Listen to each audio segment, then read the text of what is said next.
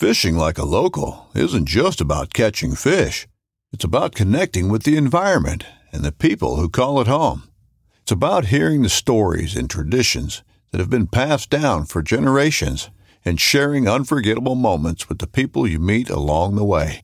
Fishing like a local is having an experience that stays with you forever. And with Fishing Booker, you can experience it too, no matter where you are. Discover your next adventure on Fishing Booker. This upcoming concert season will be all about the boots, and Tecovas is your stop for the best in Western style. Tecovas has seasonal and limited edition offerings this spring and summer, including men's and women's boots, apparel, hats, bags, and more. All Tecovas boots are made by hand in a time-honored tradition with timeless styles that are always on trend. And Tecovas has first wear comfort with little to no break-in period. It's hard to find this level of comfort paired with this level of style. Stop by your local Tecovas store, have a complimentary drink or two, that's WCB style, and shop new styles. The smell of fresh leather and friendly staff are at your service. Many stores even have leather custom branding to make your boots truly personalized. And with regular live music and events, there's no in-store experience like it. If you can't make it into a store, just visit tecovas.com. That's TECOVAS.com. They offer free shipping on all boots, as well as free returns and exchanges, and ship right to your door. Go to tecovas.com and find your new favorite pair of boots today. For $5 a month, you can actually see the Thin Green Line interviews and other video content on patreon.com.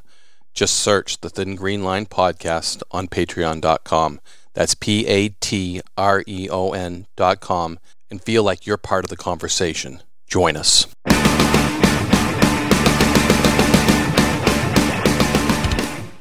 Hey, welcome back to the Thin Green Line podcast. And before John does our introductions to our guest today, I just wanted to remind everybody that coming up April 26th, there's going to be a Patreon event for the Thin Green Line and Warden's Watch podcasts. So if you become a Patreon member, which is only $5 a month, you will be able to participate in the question and answer session with myself, host Wayne Saunders, and your other host, John Norris. Without further ado, though, John's going to be introducing our very special guest. I'm excited. This was a dynamic interview, and I'll turn it over to you, John. Good morning, everybody. Welcome to another episode of the Thin Green Line podcast. And before we dive in, we want to thank you guys all for really bumping up our numbers. A lot of new listeners, a lot of new viewers. And without you guys out there, we couldn't make this podcast happen. So kudos to you. When you get a second, if you could please jump on Apple and give a 5-star rating to our podcast. It's really helping distribute it and get that Thin Green Line conservation patriotic message out all over the country. And it goes a long way. So thank you for that. So today we have a super cool special guest, near and dear to us on many, many levels. I want to introduce Cody the Spartan Stamen. MMA champion in the featherweight, bantamweight class, and getting ready for an upcoming fight, hopefully the first part of May here. Cody, how are you? Welcome to the show. I'm great, man. I'm glad to be here. Yeah, we're really, really excited to have you on here. And I know we got to talk about your fight history and how you got into the sport. You know, my partner over there, Wayne Saunders, talking to us from New Hampshire, has some wrestling history as well. So that'll be a fun conversation.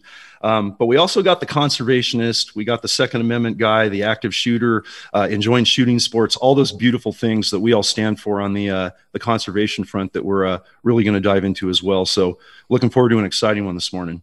Yeah, you're talking about the two passions of my life. I love it. Well, let's tackle them both. And just to start, man, take us back. How did this whole MMA thing start for you? You know, obviously you grew up back east. It happened early. I know you have a heck of a wrestling history.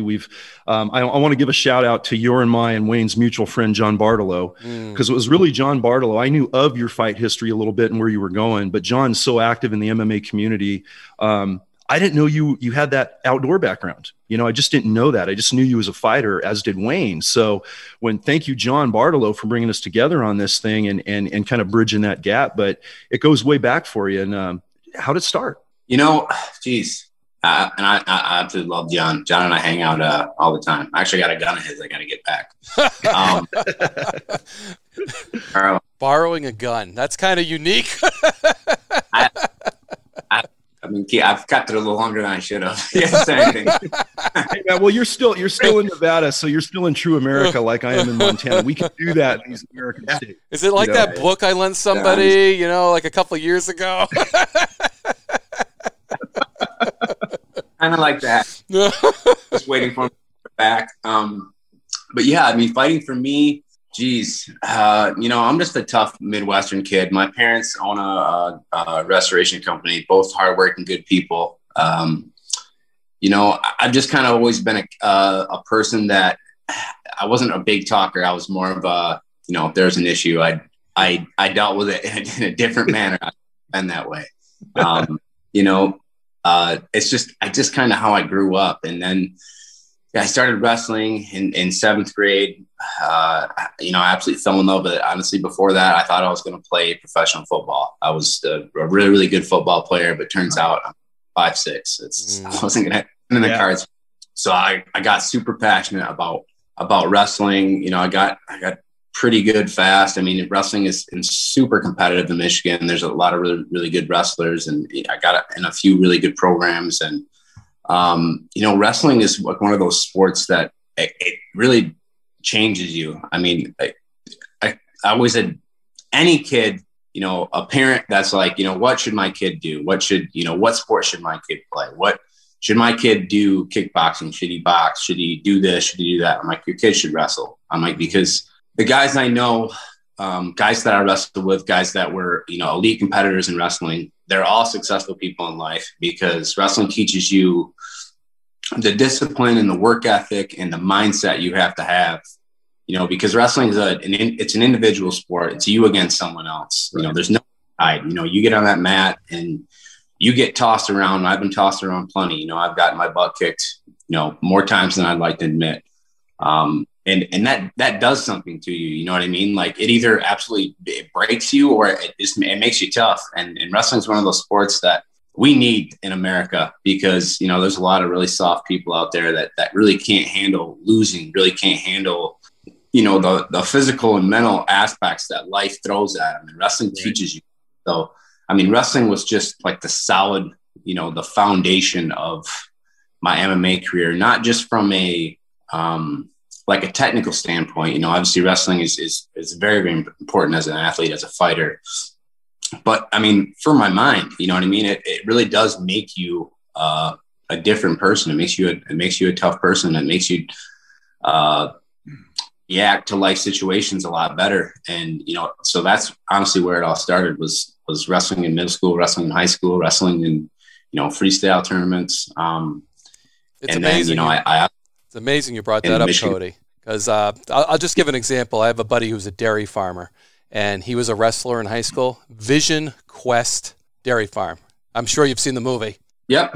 I mean, that's inspiring. Wrestler, Vision Quest. This guy, he didn't get the family farm. He started by buying a farm, and now he has 2 farms.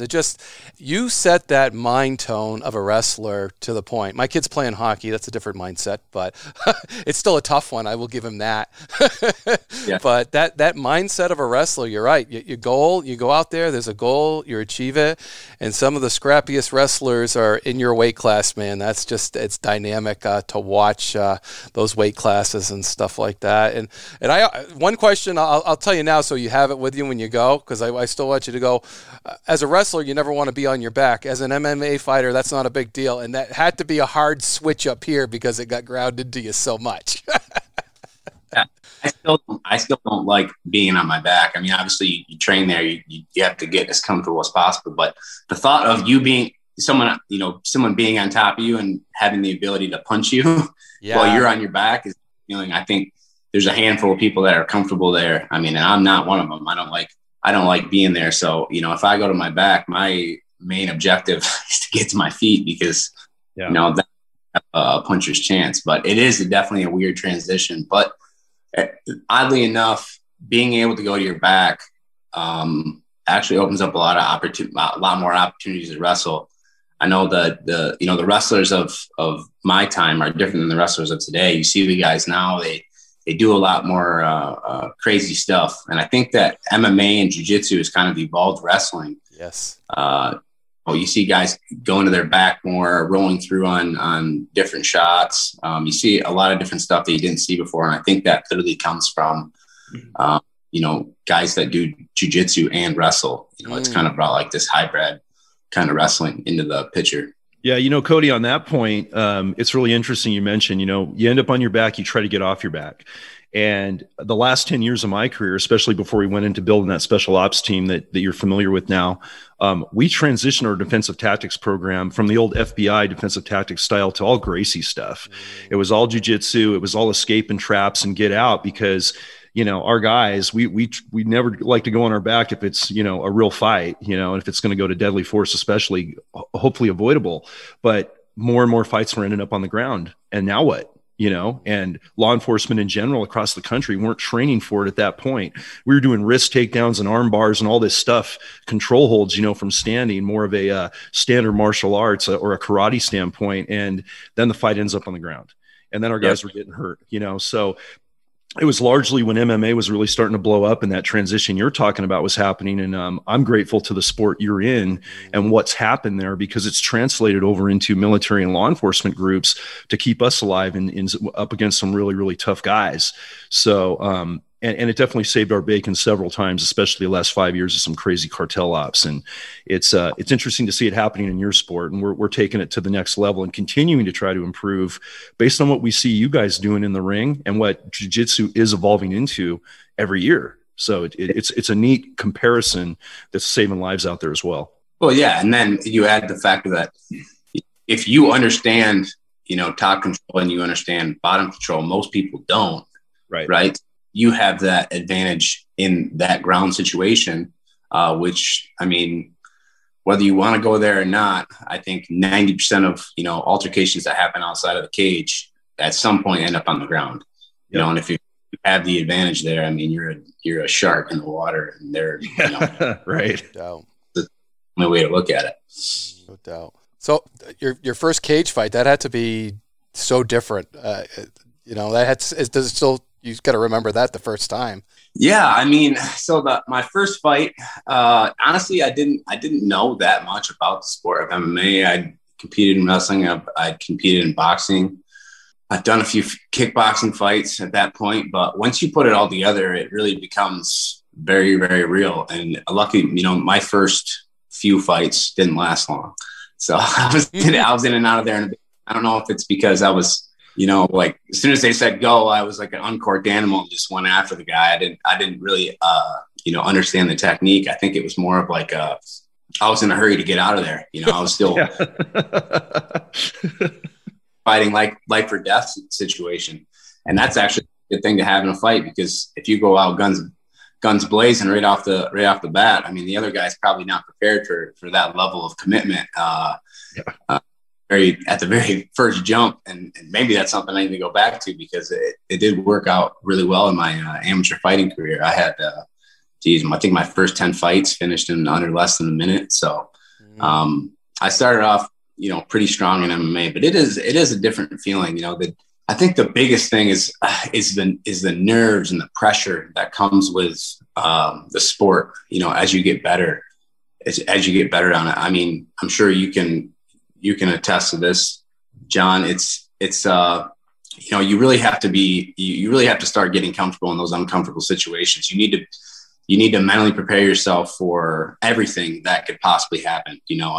Because everything happens so fast in those live combat in the realm of fighting. Things happen so fast. So your reactions need to be absolutely on point, which means your mind has to be completely calm, but you also have to be, in kind of a do or die mindset, and that's something that I think most guys struggle with is the mindset aspect of combat. It's like, before you're getting into a combat situation, and you have to steady yourself to the point where, you can do the right things. And you see a lot of guys kind of get crippled by the pressure of it. And that's, I think, kind of the difference between somebody who's really good in the gym or really good in training in comparison to someone who can really put it all together in the cage. You just got to have that strong mind, and you got to be able to you got to be able to adapt. You know, if things don't go the way you thought they would, you know, you got to stay in the fight. You have to, you know what I mean, find a different way to happen. And that's really kind of what separates, you know, a good guy in combat and a bad guy in combat. Is the good guy in combat is always, you know, he always has his wits about him, and he's always, you know, prepared for whatever's coming next. Yeah, no, brother, you're hitting it on the head in that. You know, what people don't realize is you're mentioning the mental aspect of the ability to think on your feet and have anticipated certain scenarios that when the lights are on, you're in the cage, or we're on a mission, or we're about to, you know, encounter, and it's going to go Western or go loud, so to speak. How do you react to that? You know, we can train great when it's not, you know, when there's no real threat there. And on our team, we called it fill and flow. That was the mentality that we could have the best operational plan. We could be physically fit. We have all the gun skills. Our dogs are on point. The team's working great. Individually, guys are good. But if you're not adaptable, because it never, you know, it's always Murphy's Law, right? Mm-hmm. That fighter doesn't do exactly what you anticipated him to do after watching his history or whatever. And you're right. Not everybody can do it. Wayne and I have seen that in our careers countless times. And you know, and I think you have it even more intense when you get to your level of success, and you get more, you know, better fighters coming at you to try to take that title, and you're going after all of that. And there's that pressure. It's publicized. You got, you know, millions of viewers at times. If you can't get into your mental bubble, we call it that bubble on snipers, man, and just fill and flow, you know, calm in the eye of the storm for a couple of, you know, cliche statements. That's what makes fighters like you so successful. And exactly, law enforcement and military, you know, sheepdog and warriors out there, and not everybody can do it. And people get hurt because sometimes they can't do it, but it's a very fine line. And the other thing, kudos to what you're doing in the sport and what we've seen in our careers, is the preparation. You know, you said it, growing up, you came out as a kid that was going to go after something. And if you got to a wall and there was you know, whether it was economical, family problems, whatever, school, it could be a number of issues, especially with everybody going through these losses in COVID. Don't give up. Don't give up. Get around the wall. Maybe you're not going to go through it. Maybe you don't have to use brute force, but just fill and flow, adapt, you know, and never give up. And not everyone's wired to do that, sadly. And there's failure because of that. So the message you're putting out there as a fighter where you came from, you know, motivates our youth out there that are having hard troubles, you know, especially through these crazy times. Law enforcement and military, you know, careers out there, first responders, that, you know, the bashing we're all taking right now in the world. But people are still stepping up to do the job. So the parallels are great, and kudos to what you're doing there. But mental toughness is where it all stems. I think it really starts there. It does. It absolutely does. And it honestly, like, I think of, like, in your position now, and I have a lot of friends that are cops back home, and you know, we talk about, you know, we talk about fighting, we talk about work, and we talk about what they're going through, and it just seems like there's such a negative stance from a lot of people who maybe don't understand what's going on. And with the law enforcement community, everybody's kind of, you know, they have this mindset like it's us against them, and I'm like, you do realize that these people are just like you and I, you know, right? They're trying to make a living. They're trying to make your life better. They're trying to protect you. And, you know, to take, you know, everybody talks about, you know, how it's so unfair to take one rotten egg and mix that in with the entire group, you know, and say that the entire group is rotten, right? I mean, that's kind of like racism in a whole. You know, you have one bad person and you think all people like that person are bad. I'm like, well, you're doing the exact same thing with law enforcement. You do understand that 99% of these guys are the best, most outstanding, like, family men. They're good people. Right. You know, they want to help. It's their job to help, and they do their job well. And you're taking maybe somebody that did something wrong, and you're thinking that everyone's bad, and it just doesn't make sense to me. You know, the logic isn't there. It doesn't make any sense. You know, it's like, you know, let's say one fighter does something super poor outside of, they get a DUI and they crash their car and they do something, or they, you know, some kind of domestic abuse, and then they kind of clump everyone. I know the feeling. You know, I tell someone, you're like, yeah, what do you do for a living? Like, I'm a professional fighter. And I'm like, oof. Yeah, right. You're in that typecast now, right? Really? Yeah, I'm like, really nice guy. Like, really, I'm nice. Yeah. Because I'm bored, you know, I do this for a living. It's my job. Like, you know, it doesn't make me like a crazy, insane person. So I know the feeling, and it's disappointing because, you know, I think if more people knew what you do and what a lot of law enforcement officers do on a daily basis to you know, keep people like me safe, I think they would have a better understanding the same way if more people understood like what it takes to be an athlete and what it takes to be a fighter and compete at this level. You know, the things that we go through they're hard, you know, they're really, really hard. And everything is on the table. You know what I mean? If you make a mistake, right, in the news, if I make a mistake, my mom has to watch me get my butt kicked, you know? So you're in a very vulnerable situation where, you know, it's very, very unforgiving. And, you know, people don't tend to remember, you know, all the good things. It's the one slip up that you had or one slip up that a law enforcement officer has that everyone like kind of attaches to, even though, you know, you have one mistake and then you have, you know, a million things that are done right. Everyone, they cling on to that and they kind of judge the whole, you know, based on one person's mistake. And it's just not, it's not fair. And it's just not, it's not the way it should be. Sure. Yeah. It's that role model status you're put into automatically. You know, Yep. You as a professional fighter, you're in that limelight where, you know, an NFL player, you mentioned your history with football. And when one NFL guy does something that goes dark and it blows up, you know, the NFL takes a hit and, you know, these guys are, you know, overly paid and, you know, they're bad behavior and all this. And think how many athletes at the level that you're training at are there with exemplary character records. You know, they wouldn't be where they're at if they didn't have great character and really believe in their community and what you give back as a role model and what NFL athletes give back to their communities with their foundations and everything else. And it taints that. And I appreciate you saying that, mentioning it on the law enforcement side, because we've been taking an absolute battering. You know, we've been taking our own beating in the ring the last couple of years, but we try to do the best we can. So we appreciate your sentiment on that. But again, we're all in that light, you especially now as your career continues to blossom. And it's good that you're putting out a great message, not only from a just general character standpoint of what you represent for MMA as a professional fighter, but also as just a role model out there for our youth and adults, but the conservation side of stuff that's coming out that's so critical that we all value so much. And I know, you know, Wayne and I talk a lot about that on both Warden's Watch and this show, that's a market that's getting smaller and smaller. You know, it's getting more and more threatened. You know, as well as anybody, you know better than anybody, the threats to our wildlife species out there with everything from cartel threats and poaching and, you know, development and just abuses. So you bring another element to fighting that most fighters don't, that we publicly know of, is that support of the conservation world out there. And we appreciate that. And we got to hear about that, Wayne, a little bit on Cody's background. Yeah, we definitely got to hear your outdoor side, because I think that's what connects us all. I mean, certainly I love the fighting stuff too. But being that individual, getting out into the outdoors, I'm sure that has helped you as well.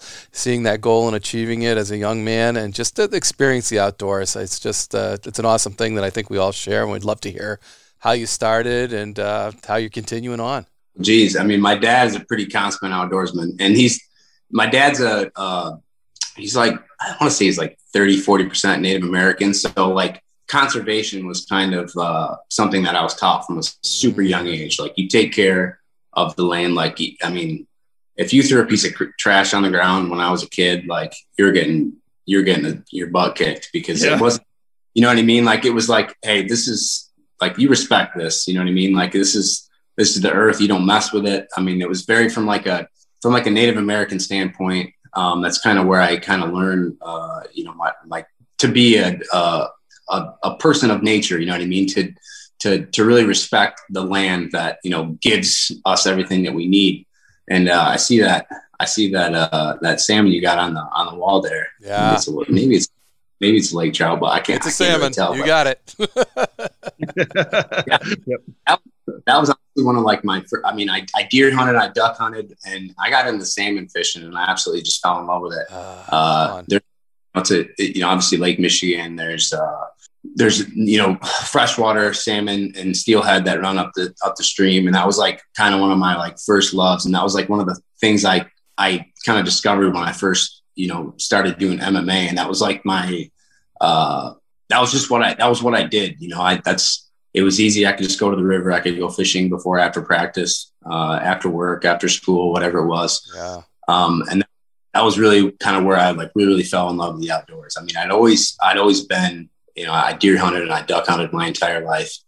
And then I started doing that, and I realized that there's like calmness about it, and that's kind of what I fell in love with. It wasn't really about catching fish. It was just about being in nature and, enjoying it. And like, I'd go out there, and I can remember, I'd see people, dump trash or something somewhere like that where I was fishing. And it just irked me the wrong way. I couldn't not say something. I'd be like, hey man, please pick that. Please pick that up. Like, it's a beautiful place. You know what I mean? Beautiful spot in the river. Just, please pick that up. And if they didn't, I'd pick it up for them, and I'd have a word with them. Like, hey, I'd rather never see you here again. And that's kind of like, it's blossomed into something more. It's really like the one thing I like I said, I thoroughly enjoy doing outside of MMA. And now it's kind of fallen into, now I'm a huge duck hunter. I love duck hunting, and I found some amazing spots in Nevada where, I'm living right now. And same thing, I got to know all the conservation officers and the game wardens. And I've actually, there was an instance this year where there were some guys that were kayaking around this lake I was hunting at, and they were shooting from their kayaks. Oh. And actually, shooting from your kayak isn't illegal in Nevada, which I don't understand how that's not, but it was actually like animal harassment. They did it for a really long time, to the point where I was like, I'm done hunting. This guy's kind of ruining it for me. Mm-hmm. So I left, and conservation officer was driving by, and I flagged him down and I said, hey, I don't know if this is right, wrong. I don't know what these guys are, they've been, cruising around in their kayak, shooting at ducks. And, the ducks are, there's essentially, this is a big, it's a protected area, but there's spots where you can hunt, but there's spots where, this is kind of like the resting place for the animal. And these guys were hunting in those areas, and I let them know, and kind of went on a little ops mission, and I showed him kind of where I was and where I was hunting. And he followed me back there because the trails are really, really thick. Yep. And, he got eyes on these guys and figured out who they were, and ended up, writing them all tickets. Hopefully, I'll never see those guys out there again. But it was cool because, I got to be a part of, somebody, getting caught doing something that, they shouldn't have been doing. And, I helped it. And it's like, I love Ducks Unlimited because, they protect so much, wetland, and, really like their conservation efforts are like in far as like the hunting world, I think they consider more land maybe than anyone. Mm-hmm. And they're really, no doubt, it's well important. And remember that from your book, you're talking about like the pipelines and stuff that people used to grow marijuana, and how like they did it during the drought in California. And I never thought about that, before, seeing the book. I never really thought about like the effects that it would have on the environment, and how, how much they, kind of take away from, like people don't understand that, like right. This, they're like, oh, well, this is happening, but how does that affect me? Like that doesn't affect, like, well, you do understand that, these people are essentially stealing the water that you need during a drought. Right. To grow on public grounds. Like this should concern you. I mean, you should have a stance on this. And it's cool because it sheds light on a way that, people, you can relate it to yourself. You know what I mean? Like it actually, because obviously whether you're pro marijuana, negative marijuana, that doesn't matter. But, when you start talking about the environment and the effects that it has on the environment, well, you should be pro the environment. If you're not, I'm not really, what kind of person you are, but it was cool because that was something that I really never thought about. And I was like, I really should care more about this stuff because that is super important. Yeah. I appreciate you diving into the book, man. And I figured, you would resonate with that whole message, being the conservationist that you are. And it's interesting you mentioned the water aspect of it, Cody, because Wayne and I talk about this all the time. As game wardens in all our career, we were constantly dealing with water issues. Someone diverts a stream, it pollutes a stream, development puts sedimentation, say, into a creek, it kills fish, waterfowl habitats affected, all of that. But until we started doing that cartel trespass marijuana stuff, we had no idea how much water was really being stolen. And when we did some studies in the middle of that peak drought, like I talk about in the book, like 1.3 billion gallons of forest water was taken in 1 year period between like 2014 and 2015. Crazy. And that's in California's worst drought. And from being a neighboring state, living in Nevada now, how precious water is in like Nevada in the desert. And we do a lot of work with the Nevada guys. It was mind blowing, man. And not only from wildlife, but drinking water sources, drought issues, how that affects, a waterfowl flyway and migratory and nesting the following year, and big game. You're a big game hunter. So eye-opening to us. And then when we get guys like you that are in a professional sport, especially in MMA, where, I tend to find people that are sports fans, whether they're professional athletes in whatever discipline. I off-road desert race, part of the Monster Energy Can-Am team now for the UTV side. And you guys in athletic sports, basically football, baseball, MMA, professional fighting, the off-road racing community at the highest level, some rock and roll bands, guys you would never realize they're big time, multi-platinum successful rock and roll band tour artists, but they love their wildlife. They have hunting leases. They're protecting water, and they're seeing the same thing you are. They're turning in poachers, that are, taking too many deer or sluicing ducks or whatever the case may be. And it's really cool when someone with your reach in the fighting community can understand that message and be passionate about it and help put that out there. So we look at the whole Thin Green Line as, people don't understand. People really don't know. And I think that's the biggest issue, is that people don't know what's going on, and they don't understand how vital water is to every aspect of wildlife and not only that, but in our homes every day, and if we don't protect our waterlands, essentially, like, we're losing, not only are we losing all of our animals, but we're losing our most valuable resources as humans. There's actually a really cool documentary on Netflix that kind of talks about it, and talks about really how bad it is. And it was cool because it kind of it shed some light on, people just see water as like this resource that is just like of overabundance, and like, we're never going to run out of it. And it's you turn on your faucet and water runs and no one's worried about it. But it's like, what does that look like for our kids? What does that look like, in the future? What are all these, between pollution, between poaching, between, cartel stealing water, all these things, like, what does that look like for us? Are we going to be able in 10 years to turn on our faucet and, fresh water is going to come out? Like, I don't know. Like, I don't know what the climate is now.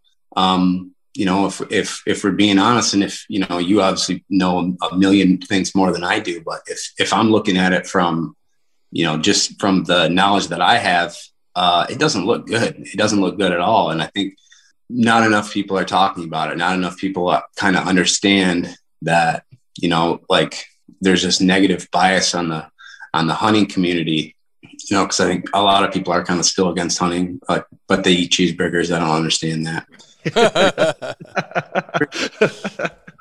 I'm not really for hunting, but I do love going to Burger King and getting a cheeseburger. I'm like, okay. Well, I'm not really sure how I can explain this to you, but you do understand that was an animal, right? That it wasn't killed in a humane way in its own like environment. I don't think people understand how hunting is and the relationship you should have with your food. And explain that to the normal person, but I think that the basis of everything should be the conservation. We should be talking about that more. And hunters put their money where their mouth is, Cody. Your license dollars goes into conservation, where 95% of the conservation comes from hunters, anglers, even outdoor people enjoy the outdoor, don't contribute to it. And Yep. everybody that wants to stop hunting wants to stop conservation, if you ask me. If you're against hunting, you're against conservation because that's the way the money. If you're against fishing, guess what? And that's the next. Once we get rid of hunting, we're on to fishing. So, but I do want to go back, and I really appreciate the story about giving that information to the game warden, because that's so precious to us wardens as people getting involved and giving us good information. And I just want to make a good comment that warden was a good warden, because he had to bring them back to that spot so he could acclimate himself, because everybody thinks we know everything. And when I was a young warden, I knew everything too. So I said, yep, I know right where that is. I spent days looking for the spots they would tell me about. So I would always grab them and say, hey, let's go back. And I tried to instill that into, as I trained wardens. Yep, you want to act the cool warden, you want to know everything, have them bring you back to the spot, because it'll take you days to find where they're talking about it, and it'll be done. So that's a great thing that you reported, and then they took action, and we encourage so many people to do that, and that's just outstanding. More people like you, less poachers. So more people doing the thing right. So, yeah. Yep. I mean, you know, you got to understand, people keep their hunting spots a secret. You know? Oh yeah, they're The spot that I found, I had it mapped out, and it was like probably a mile hike in. Yeah. There's some really, really, really thick brush, and like I was confident that no one was going to find this spot, you know, unless, especially because, you know, duck hunting, you're doing it in the dark. You're doing it. I'm going out there. Yeah. Headlamp in it for hours. Yep. I don't have things. If I don't know exactly where I'm going to turn left and right, the brush is, you know, 10 feet tall.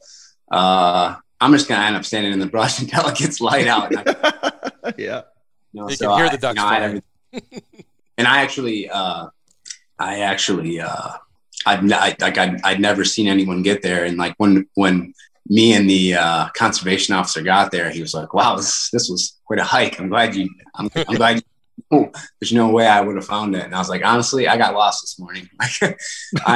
I went left instead of right, and I ended up standing in a bunch of brush for 30 minutes trying to find my way out of it. And I had it was a tough spot to get to. There's nothing worse than being lost in the dark with 80 pounds of stuff on your back either. No doubt. Yeah, you know, Cody, on that point, and Wayne, you said it best.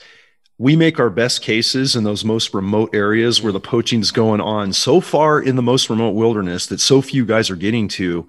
We wouldn't find them without you, you know? Yeah. And when we get really hardcore guys that know what they're doing out there, like yourself, going out, you know, doing 2 hours of hiking with a headlamp to get to your duck spot. I do the same thing for whitetail here. I got to hike in snow at, 4 or 5 in the morning, then get to the stand, set up all my stuff. And in the rare instance that you find someone else in your area, if they're cool and ethical, it's great.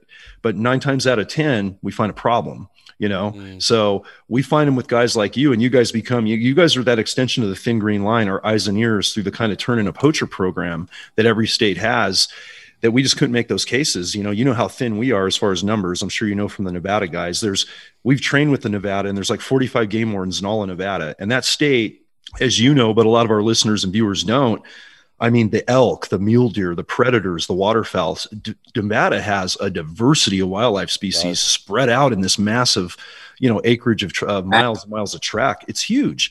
And those guys, we can't find those guys taking the water, making those poaching problems without you being out there. So it's really cool that you're doing that. And then, we're trying to promote as many people to be our eyes and ears out there, but that's a great story that you go out in your remote area and run into a problem. And what a heartbreaker, right? To finally find a poacher out in those areas. It just pisses you off. And it's like, okay, now I'm going to fight back and we're going to clean it up. It does, because, I'm a busy guy, my right life. I don't get that many opportunities to go out and enjoy the wildlife. I mean, I wish I could do it more, but, obviously, fighting has to take a precedence to everything else I do. Sure. And when you go out there and then you got to deal with that, I'm like, this is my day off. Like, come on. Yeah. Like, exactly. Like you said, at that point, I'm just pissed. I'm like, I don't want this to happen again. I want this person to get caught. And, it's kind of the same story in Michigan. I like where I hunted and fished in Michigan. I'd never seen a conservation. I'd never seen a conservation officer. I'd never been stopped and asked for my license. And that fishing spot that I was talking about earlier, there were guys snagging fish down there, you know, because the steelhead kind of get bottled up in the river. Right. And if you're snagging fish, I mean, there's an abundance of fish. If you're snagging fish, whatever, if you're doing it to feed your family or whatever you're doing it, that's fine. The problem is, like, you know, those guys have those big treble hooks and, forcing you know, the gray fly. We call it forcing the gray fly because it's a leaded treble hook and they just rip it through the salmon.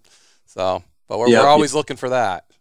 Yeah, they kill it. I mean, they kill as many fish as they catch. More. And then, you know, after line, there's a huge treble hook in the water, and then, you know, that's kind of like that's a hazard for fish. That's, you know, it's a bad thing. So actually, to that point, I called the conservation officer and actually busted some guys that were in my favorite fishing spot. Nice. And, I went to the spot, and these guys had already been there. They were there all night. They had a pile of fish on the bank, and you know, there was a bunch of, I mean, I ended up fishing, you know, 30 yards down from them, and I could see like line in the water where they had ripped their stuff off. And that was kind of like the breaking point. I'm like, all right, I'm turning these guys in. Like, you know, not only are they, you know, obviously killing more fish than they need to, like, and they're, you know, they got, you know, these massive treble hooks in the water. So that was my first time, you know, dealing with that. And, you know, it's actually like it's like a proud moment. Cause if you're a real outdoorsman and you're out there doing it right, and you beat me to a spot, like, good for you, you know, bummer, you know, I'm mad. I'm mad because, you know, there's some respect there, you know, he did his homework, or she did her homework. Yeah. Good for you, dude. Dang it. But if you're not right, like, I definitely want to see, you out of my spot, hopefully for good. So that's interesting that you guys say that, because, you know, I've always kind of felt like, you know, I was just bitter, and I was kind of telling on people, but I never really looked at it like I was, you know, kind of doing my part to help. Kind of just looked at it like I was being selfish and I wanted these guys out of my spot. Yeah.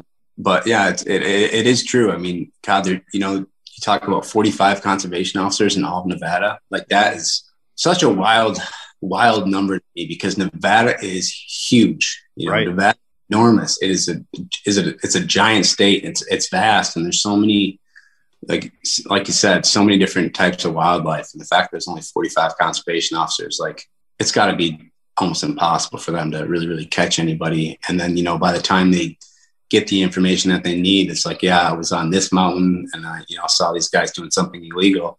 It's like, geez, by the time they get there, the chances of those people still being there aren't great. So, I mean, yeah, I guess hunters could really, really help, you know, and if you're doing it right, you have nothing to worry about. So you should want to call your local conservation officer, game warden, to come fix a problem.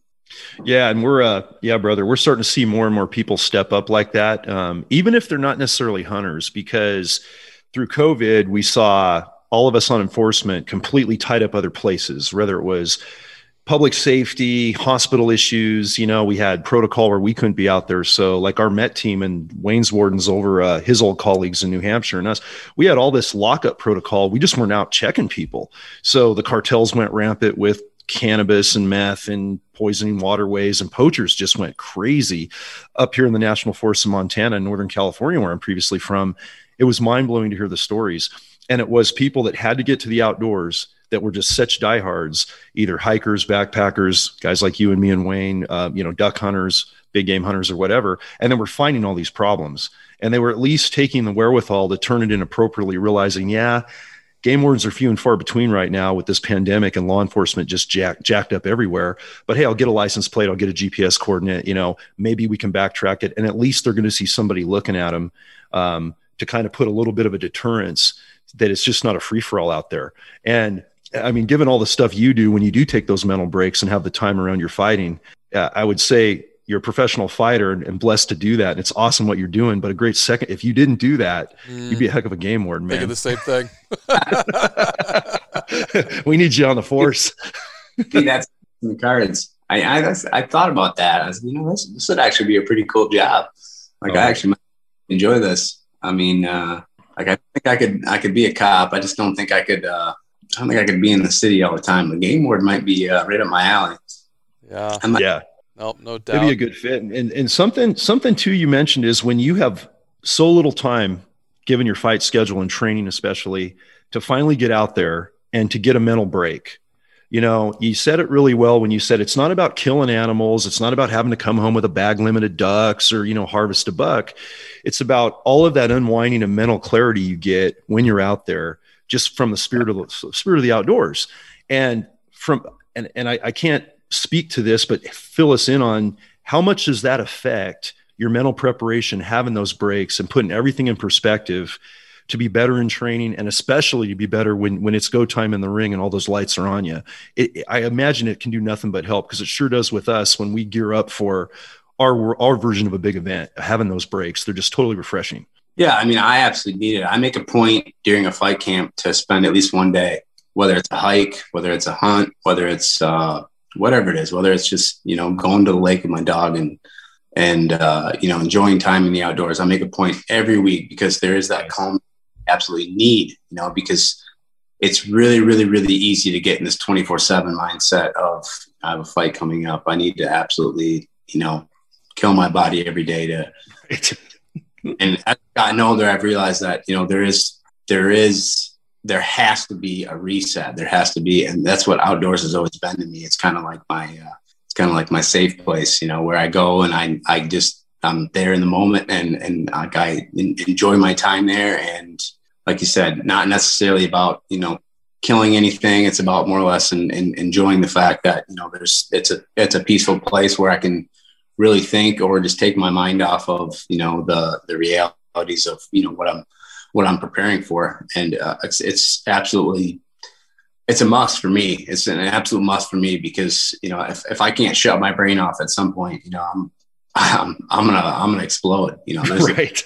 a lot of pressure that goes into preparing for a fight. You know, I mean, like I said, you're super vulnerable. You're in a position where, you know, like I said, there's millions of viewers.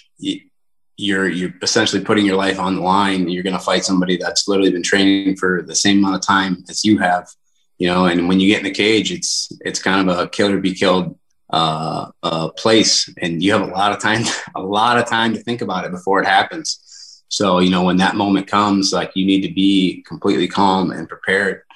Otherwise it's going to flash by. Something's going to go wrong and you're not going to be prepared for it. So you have to have a steady hand and a calm mind when the moment comes. Yeah. Yeah. And thanks a lot for saying that it was a proud moment when you turned in those poachers, because that was a proud moment for me, for you to say that, because we don't get a lot of that. I remember my whole career I fought this thing. I don't want to be a rat. I don't want to be a brat. No, I want you to be a conservationist. Mm-hmm. I want you to believe in what you're doing. I want you to preserve what we have today for tomorrow. Rats, there's no room for rats in conservation. So don't be a rat. Be a hero. Have that proud moment. And you said it best, Cody. And we've interviewed 3 different, and Warden's Watch, you'll have to go back to the archives, 3 different Nevada game wardens. And it's interesting to talk about the distance. Nick Bronson was one of my first ones, and he tells me about a case. He got there, and he slept. He called his wife, told him he was sleeping in the truck. I'm like, well, why'd you sleep in the truck? Well, I just drove 8 hours to get there. I couldn't drive home then. And I was like, that totally took me back, because as a warden, I was within a couple hours of home. You know, I may not have made it there. I may have had to been overnight missions, but home wasn't that far away. Nick drove 8 hours to start a case, and then he sleeps in this truck so he can be there in the morning and start investigating. And that just, boy, when you talk about Nevada being wide open and the coverage and things like that, you hit the nail on the head. You're seeing that. And to have those proud moments help us so much, especially when those guys out there are covering so much country. And it's beautiful. Yeah. Yeah, think about it. Like, if I was a poacher and I was doing it the wrong way in Nevada, you know, I would be thinking, like, how are they going to catch me? You know what I mean? Like, good luck. I'm 2 miles away from civilization. I haven't seen a house, a light. I don't see anything. I mean, anywhere near me. Like, how would they get me? And the only way they would is if somebody else, you know, hunting, doing whatever on this mountain, like they would have to be the person to report me. You know what I mean? Yep. To let the people know there, and I'm doing something that I shouldn't be doing.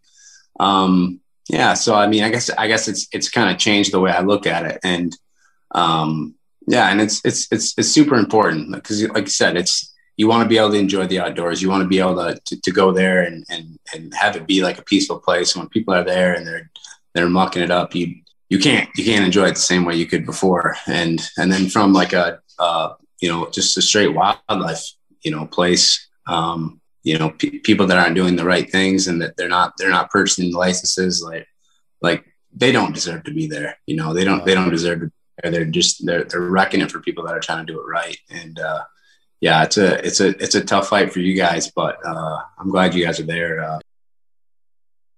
Thanks for tuning in to the Thin Green Line podcast. Tune in next time as we continue with part 2 with Cody Stanman.